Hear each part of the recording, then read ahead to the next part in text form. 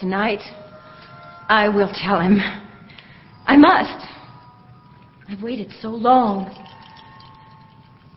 Now we're living in this new house, this house without memory.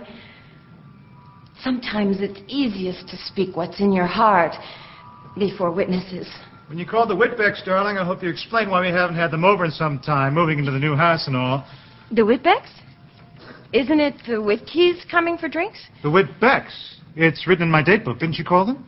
I don't think so, Stuart. I thought you did. I'm sure you did, Nicole. Our social engagements are your responsibility, sweetie. But our friends are all yours. They aren't my friends. They're my business associates. My distinguished elders. Well, they all seem to look alike. I can't keep them straight. You can measure your success by the ages of your social acquaintances. If they're your elders, you're doing just fine. If your prime-time Saturday nights are spent with old college friends or the neighbors, forget it.